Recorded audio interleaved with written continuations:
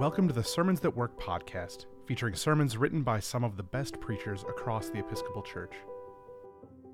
Today's sermon is for the fourth Sunday of Easter and is titled, A Bunch of Sheep. It was written by Michael Toy and read by the Reverend Danae Ashley, priest in the Diocese of Olympia and psychotherapist at Soul Spa Seattle, LLC.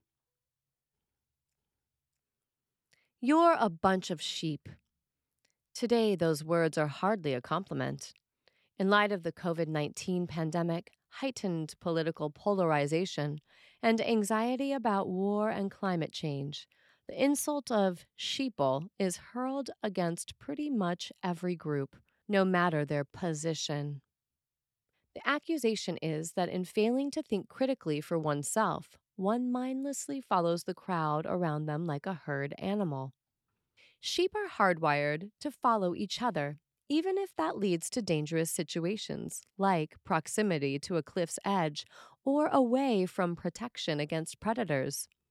This insult is not new. Even in ancient Roman writings, the comparison to sheep was a taunt to imply one was easily fooled. Being called a sheep was not a great thing. So why would Jesus, the psalmist, and the author of 1 Peter all compare God's people to sheep? Some interpreters resort to hermeneutic gymnastics to do away with the comparison to animals. But perhaps there is a reason these passages persist, and the metaphor of people as sheep spans from the Psalms through the prophets of the Hebrew Bible to the Gospels to the Epistles. Perhaps the Scriptures understand a fundamental and timeless truth about humans. Whether we like it or not, humans are deeply social creatures. To be human is to be a social creature. Like sheep, humans can be led astray. Humans like to follow others, and like sheep, humans can also learn to recognize leaders. These are not inherently bad qualities. They are human qualities. To embrace being human, we must embrace the limitations and tendencies that come with being a social creature. We cannot know everything. We have to trust others at some point, and we have to trust that God is the Good Shepherd. What does that leave us to do then?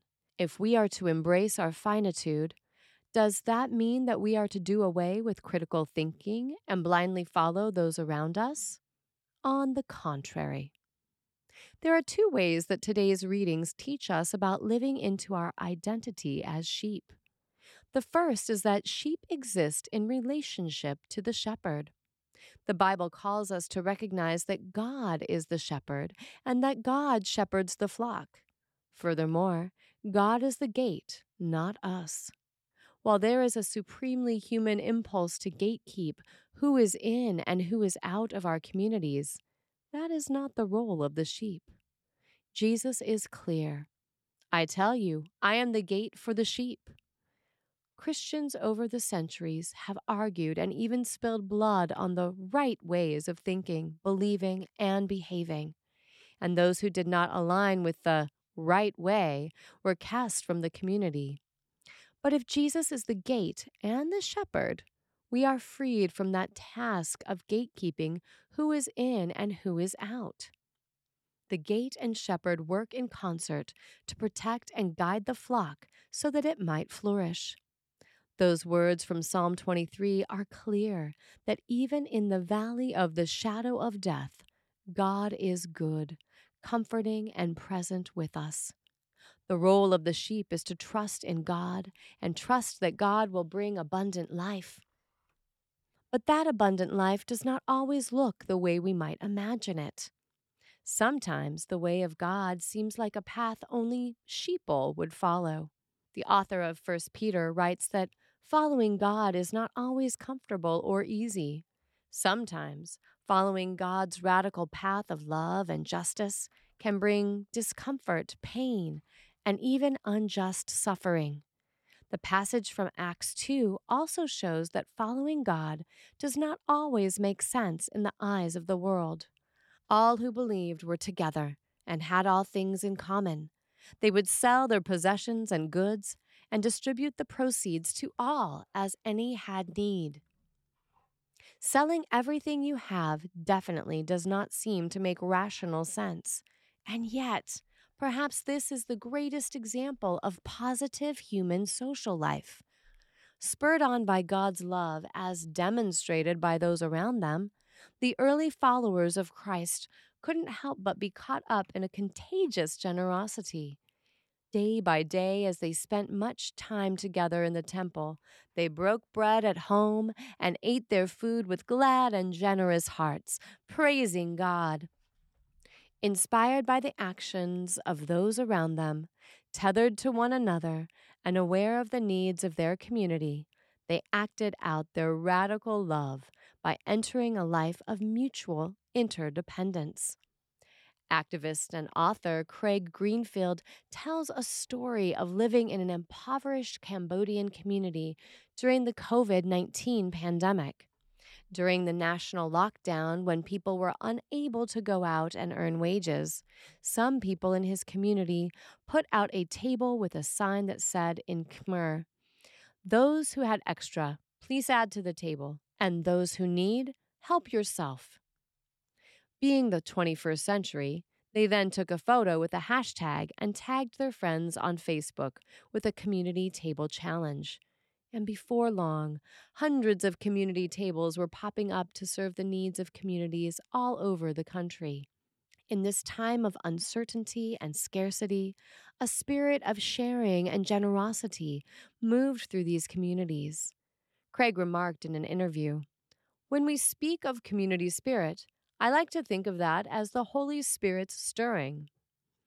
No matter where we are in the world or who our community is, it is good to share. It is good to look after each other. It is good to belong to a flock. The label of sheep is so acutely offensive in today's culture because of our high esteem for independence and critical rational thought. But the Bible shows us that there are other values than independence and cleverness. In an age where every school or institution markets itself as creating leaders, the Bible offers a different lesson. Sometimes it is good to follow. Sometimes it is good to be caught up in the contagious fervor of love in an interdependent community. Sometimes it is good to share, even when, and especially when, things are scarce. Embracing the strange world of the scriptures can mean embracing uncomfortable metaphors. But when we do open ourselves in humility to these images, we find that they can shine an uncomfortable truth on what it means to be human. The Bible teaches that humans are social creatures. We have creaturely limits. We depend on each other. We follow each other. These are not inherently bad things. In fact, being social means that we can find abundant life by recognizing that God is present in love and generosity and gladness in and through each other. We can spur each other on to love and good deeds. We can inspire and be inspired by living out a life of trust that God will provide. May we ever follow where God, the Good Shepherd, leads, learning to recognize where God is calling us, especially when abundant life does not conform to worldly standards of wisdom. Amen. Michael Choi is currently a PhD candidate in religious studies at Te Herenga Waka Victoria University of Wellington, studying digital religion in New Zealand. He also serves as public theologian for the student Christian movement Aotearoa. Sermons That Work is an offering of the Episcopal Church's Office of Communication.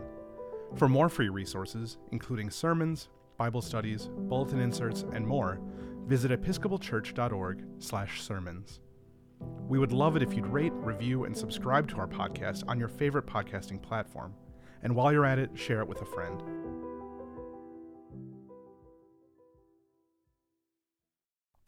You're invited to join thousands of Episcopalians, neighbors, and friends this summer at the Love Always Revival at the KFC Yum Center in Louisville, Kentucky. On Saturday, June 22nd, Get immersed in inspiring worship and community, deepen your love for God, kick off the 81st General Convention, and extend a warm welcome to folks discovering the Episcopal Church. The revival is free to attend, so bring your friends. If you're from a neighboring diocese, check in with your diocesan revival champion to find out about group travel options. You can find more information along with registration at iam.ec/lovealways.